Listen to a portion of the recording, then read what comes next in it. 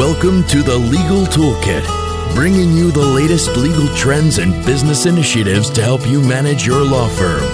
Here are your hosts, experienced lawyers, writers, and entrepreneurs, Heidi Alexander and Jared Correia. You're listening to Legal Talk Network.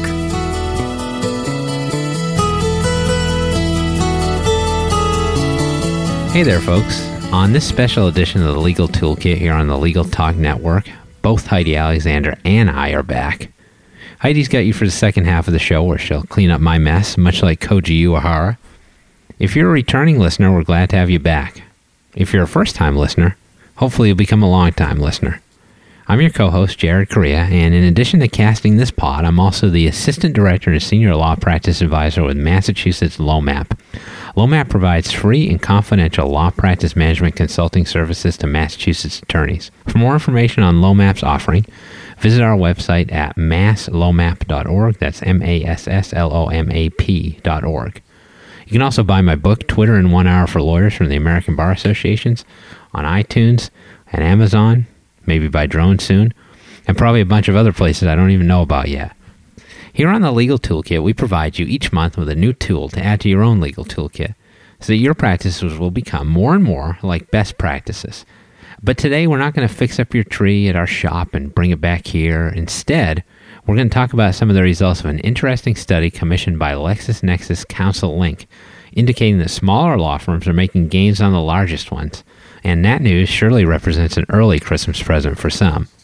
So for today's episode, we'll head straight to the source and interview two of the principals of CounselLink, Director of Consulting Services Kris Satkunas and Director of Strategic Services Mike Haysley. Kris leads the CounselLink team in advising corporate legal department managers on improving operations with data-driven decisions. Her specific expertise lies in matter pricing and staffing, practice area metrics, and scorecards.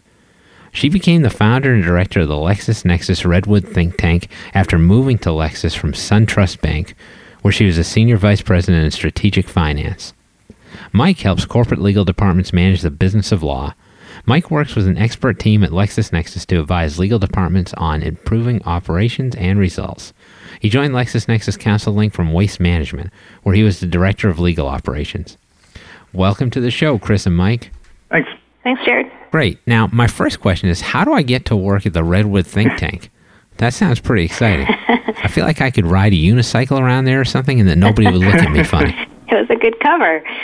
Basically, as long as you're interested in innovation for the legal industry, you had a good shot at making it into the think tank. That sounds like an interesting project. We should talk more. So, we're talking today about your recently released Enterprise Legal Management Trend Reports 2013 Mid-Year Edition, The Rise of Large Enough Law Firms. And I like that title, The Rise of Large Enough Law Firms. Sounds like a summer blockbuster. So let's start to unpack this thing. How would you define enterprise legal management? And what's a large enough law firm? Yeah, that's a big, long title. So, let's put a little context around this. I think that'll help. So, enterprise legal management, it's really software that's a subcategory in the government's risk and compliance area. And one way to think about it, it's that work in the legal department that's not practicing law. So a lot of people think of it as legal operations. And the way I visualize it, it's really the sum of several different parts. And these can include things like document management, matter management, spend management, which includes e-billing. And all these technologies and processes in these different areas all combine to make up what we call enterprise legal management. That's pretty good. I think that could be a dictionary definition. There you go. Well, I'll take your second question about the large enough. What's our definition of large enough? So when we started out this study, we wanted to have some more meaningful and more granular, really, categories of law firms than traditionally what people talk about. It's the AmLaw 100 and the AmLaw 200 and all the other firms. So we wanted to get a little bit more specific. And we chose to categorize firms based on the number of lawyers in a firm.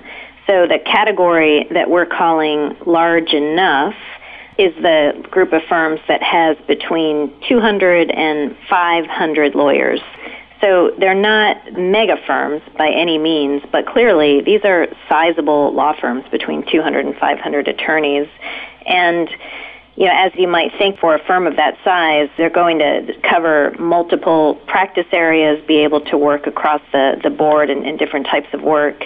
Oftentimes they have multiple offices and strong regional reputations, and in many cases strong national reputations. So we call them large enough because of all of those attributes and because they are serious contenders for winning valuable legal work. Yes, perfect segue, and we'll talk about that later as well, because that's one of the interesting findings of your study. So you're talking about the AmLaw 1000 then, right? Well, yeah, and then we break it down. Now let's talk a little bit about the study itself. It's more than a survey. I'd like to know why that is. And furthermore, I'd like to know what the basis of the study is. So you two love data, it sounds like, especially you, Kris. Where's the data coming from for this study? Right. Well, that's important that we have access to a great data source in CounselLink. Essentially, our study is based on objective data rather than subjective input, which is what most surveys end up being. In subjective sort of surveys, they're certainly informative, and they have their place. We all use survey data all of the time, but if you can actually get to data, you can provide much more concrete evidence. And when we're talking about the legal industry, what more does anybody want except for hard facts and evidence to support anecdotal behavior or beliefs that we have about trends? So the source that we use then is LexisNexis CounselLink. And as Mike has explained the definition of what CounselLink is, it is a system to help with enterprise legal management. And it happens to house a couple million legal invoices that get processed through the system that cover more than 300,000 matters. And if you think about the amount of fees that are represented by those invoices, it's more than $10 million in legal fees. So we take all of that data that comes from those invoices, and we anonymize it, and we aggregate it in these different ways so that we can start to slice and dice the data and do this sort of analysis. I see. Certainly, that's a lot of data to derive. So let's get down to brass tacks then. What's the most important thing you discovered in generating this study? Well, there's one for sure. There's one big thing that stood out to us as we started pulling apart the information. And because we have multiple years' worth of data, we decided to look at a 4-year trend. We wanted to go back in time to at least 4 years. We took that period of time and wanted to see which law firms and which sizes of law firms are handling which types of work. And as we pulled the data apart, what we found is that there was a material shift in who is handling particularly some high-value work. And most importantly, what we saw is that these large enough firms, again, those are the firms that are between 200 and 500 attorneys, they've more than doubled their share over that 4-year period of large litigation. So we think large litigation is valuable work that everybody wants. So they've doubled it, and at whose expense? It turns out it's at the expense of the largest 50 firms who have lost significant share. So we think that is a really compelling piece of information and news that people should be paying attention to. Oh, absolutely. And certainly more compelling for the large enough law firms than for the large law firms, I'm sure. Well, compelling, I hope, in both ways. Right? It's compelling, or it's probably pleasing for the large enough firms to see evidence of this happening, but for the largest 50 firms, perhaps it's a wake-up call to start looking more into efforts around client retention and ways to hold on to that business. Yeah, certainly there are a lot of ways you can slice the data. It's an intriguing study, and there's a lot of information packed in there. I think it's particularly interesting that of the large enough law firms you studied, those firms utilized alternative fee arrangements twice as often as their larger competitors. How much do you think that this shifting of work from large firms to large enough firms is based on the fact that they're offering AFAs to their clients? And does this signify the beginning of a significant shift from hourly billing to AFAs? And will the larger firms, as well as the smaller firms, begin to draft off of that trend? Yeah, it's a big question, or a couple of questions there. And there's so much talk about AFAs that we read about probably every day. You'll see another article being published about them. And in the context of this story, I think that the AFA results are important. I don't think that they are the primary driver by any stretch here, but they're part of a bigger story that's been evolving within the legal industry for years. So think about it. Corporate counsel, they've been under cost pressure. They want to either manage costs down or have more predictable costs, or probably both. They've been exploring all avenues to do that, to be able to manage costs more effectively. And if you look at large enough firms, we didn't actually include this data in the study, but I think it's fairly obvious to, I think, most people in the industry. The smaller firms have lower hourly rates, broadly speaking. We know they have lower rates. And now we're seeing that they're also more actively engaged in AFAs. To me, it's the combination of those facts about pricing with the fact that these firms have strong reputations, have proven records of good outcomes and talented attorneys. And it's really not hard to see why this shift is happening over time. It doesn't happen overnight, but over the course of 4 years, we've seen it happen. So on to your other question about AFAs and the trend of AFAs, I firmly believe that, and I see evidence of it, there's more and more of an appetite for AFAs from corporate counsel.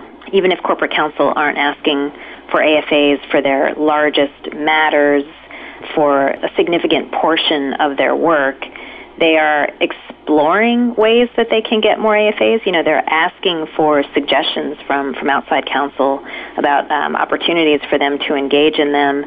So I think that we're seeing this real need to provide more efficient results than you get by billing by the billable hour. And that spans all categories of firms. And it may not be every firm. I'm sure that there will always be many firms that bill by nothing but the billable hour, but I think if you look at more of a macro level, you're going to see all categories of firms that are moving more and more toward AFAs. So, maybe AFAs aren't the driver. It sounds like is the case with traditional legal marketing, that it's a matter of the cost plus the reputation of the firm, even when billable hours are being charged. But do you identify a main driver then, or a few main drivers for this shift in business outside of the AFA question? I think it's the whole package that I described. It's economics that's driving it. So it's a combination of seeing that you can get good pricing from capable firms, and that capability, of course, comes first. Having solid outcomes is always going to be more critical than saving money. But if you can put those two things together, then it's the holy grail. Well, thank you both. This conversation has been very interesting to start. Unfortunately, the first half of our show is already large enough. See what I did there? Very good. And we're going to have to stop for a program break. But when we return, Heidi Alexander will have more questions for the folks at CounselLink. This is normally the space in our show when we offer words from sponsors, and this potentially represents a unique opportunity for you. The Legal Toolkit is seeking sponsors. You can hear your advertisement right here. If you're interested, contact the team at Logical at info@logical.com. That's LAWGICAL. Now, if we get Rolos to sponsor us, does that mean they'll send me free Rolos each month? I hope so. We're glad you're listening to Legal Talk Network. Check us out on Facebook, Twitter, and LinkedIn too. Welcome back. Now I have to apologize in advance. There'll be no baseball references in this half of the show. So for those of you who didn't get it either, Koji Uehara is apparently a pitcher for the Boston Red Sox. Now, does that make me a bad Bostonian? Probably. But alas, I'm a Minnesota native, so that should count for something. And if you want to know more about that and my utter lack of baseball knowledge, check out Jared's podcast interview with me back in March. So as you may already know, I'm your co-host, Heidi Alexander, and I'm the law practice advisor at Massachusetts LOMAP. We're joined today by Kris Satkunas and Mike Haysley of LexisNexis CounselLink. We're talking with them about a fascinating new study from CounselLink, which indicates that smaller firms are gaining on the largest law firms. So, Kris and Mike, what have you seen respecting geographic trends? Are there certain cities large enough law firms performing better than others? And if so, what does this tell you about the legal market in certain regions of the country? Yeah, I'll take that question, Heidi. So a lot of people have been asking us that question since this study came out, and it's interesting. Everybody wants to know if this information is relevant to them and to their market, and probably hopeful that it is or hopeful that it isn't, I guess, depending on what side of the coin that they're on. So I can understand why people are asking the question. Unfortunately, my answer is I don't know yet. So that's the next cut of the data that we're planning to look at relative to this whole study. So we started at the macro level and found a story that really spoke to the market.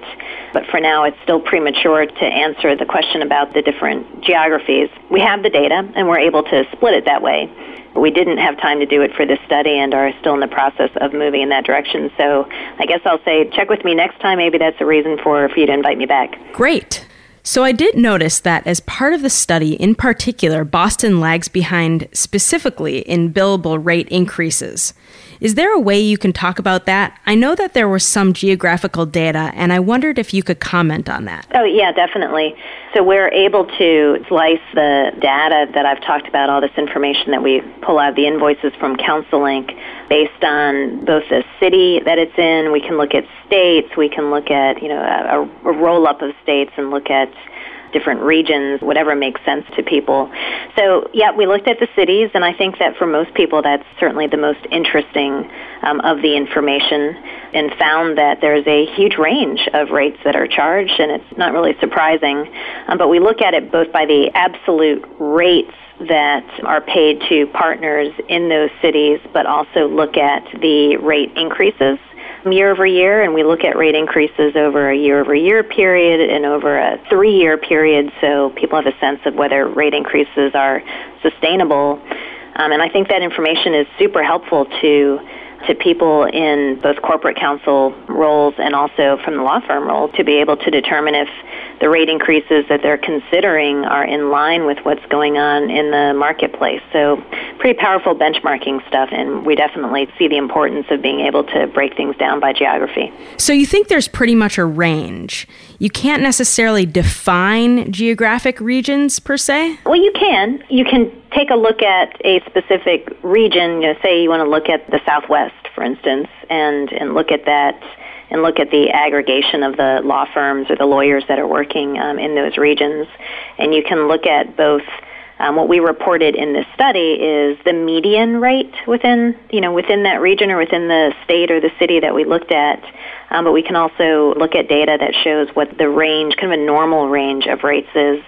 And, it's important to understand both the median and what the normal range around it is.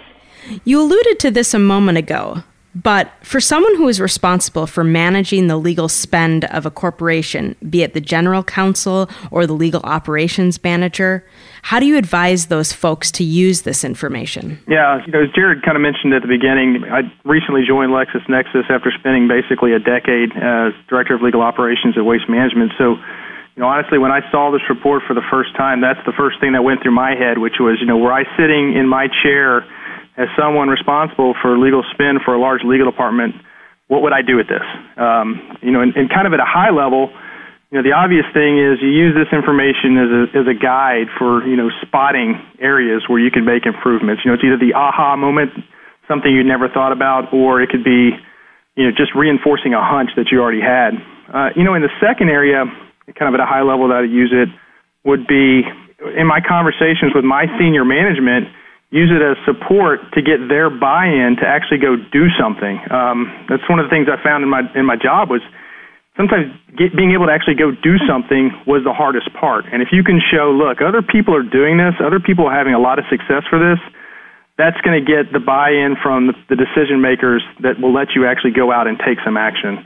As far as specific advice I might give somebody, first and foremost, benchmark your own data. You've got some great industry trends here.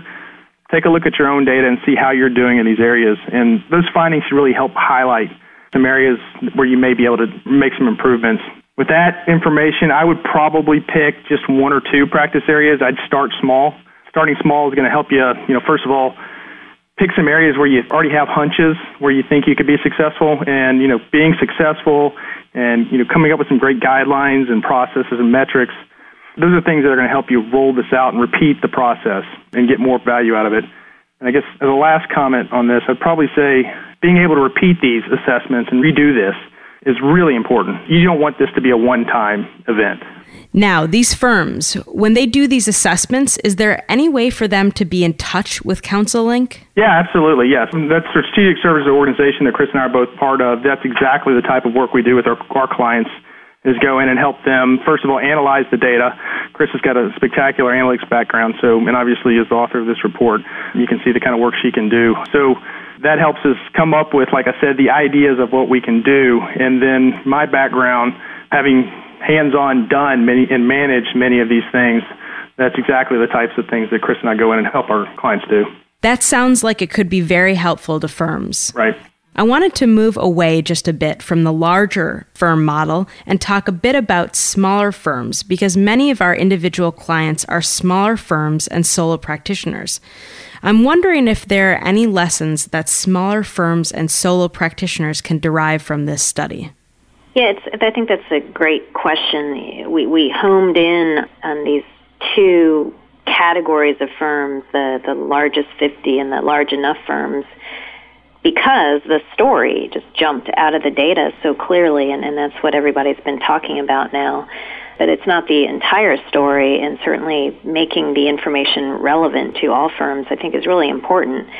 Certainly you can apply the trend that you're seeing or the knowledge that you gain from it to any size firm. And my recommendation would be for any firm to know your strengths and to define who your competition is. In other words, from which firms do you think you could win business? And more than likely, that's going to include firms that are larger than yours. So if you're a solo firm, then perhaps you should be thinking about whether you could handle the work that firms with 10 lawyers are doing. And chances are that you can. So I think it's really about defining your mission and then making sure that you've clearly articulated, this value proposition to the market. And go get the business from the other firms. I think it's possible no matter where you are on that spectrum of size of firm. And there's clearly a lot of data in that study that could help those solos understand the changing market. Yeah, that's right. So we focused the story that we told on those two different categories, but we do report on, within the study itself, we report on a handful of other categories, including, firms that, a couple categories of firms that are smaller than the 200 attorney firm size. And, if the data isn't evident in the study, it certainly would be an option to contact myself and Mike to see if we can help you to find that information that's more specific to what you're trying to look at. So the study really just surfaces some of the highlights. We're certainly available to help people find exactly what they're looking for. Well, thanks, Kris and Mike. This has been an interesting program for sure. Now that'll just about do it for this episode of the Legal Toolkit. And I'd like to thank Kris Satkunas and Mike Haysley of LexisNexis CounselLink for taking the time to drop by our virtual studio. Now, we focused this entire podcast on a study from CounselLink, but we haven't told you where to find it yet. For your convenience, we've made that study available through a link at the page where you've accessed the audio portion for this program. Kris and Mike, will you remind our listeners about how they can find out more about you and what you do at CounselLink? Sure. Well, for one thing, our contact info is in the study. So if you access it, on the back page, you'll find our contact information. So that's one place. And the other thing I would recommend is people go out to the strategic services section of the website. That's at CounselLink.com, and you can read about the sorts of things that Mike and I do to help corporate counsel. Thanks again. Thank you. And thanks to everybody out there online for listening. And remember, you can check out all of our shows at LegalTalkNetwork.com. Happy holidays. Thanks for listening to Legal Toolkit, produced by the broadcast professionals at Legal Talk Network. Join Heidi and Jared for their next podcast, covering the current business trends for law firms. Subscribe to the RSS feed on LegalTalkNetwork.com or in iTunes. The views expressed by the participants of this program are their own and do not represent the views of, nor are they endorsed by, Legal Talk Network, its officers, directors, employees, agents, representatives, shareholders, and subsidiaries. None of the content should be considered legal advice. As always, consult a lawyer.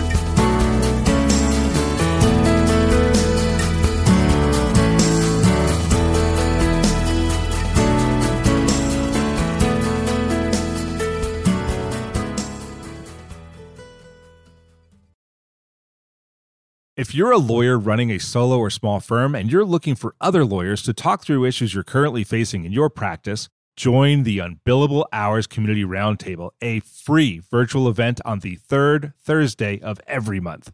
Lawyers from all over the country come together and meet with me, lawyer and law firm management consultant Christopher T. Anderson, to discuss best practices on topics such as marketing, client acquisition, hiring and firing, and time management. The conversation is free to join, but requires a simple reservation. The link to RSVP can be found on the Unbillable Hour page at LegalTalkNetwork.com. We'll see you there.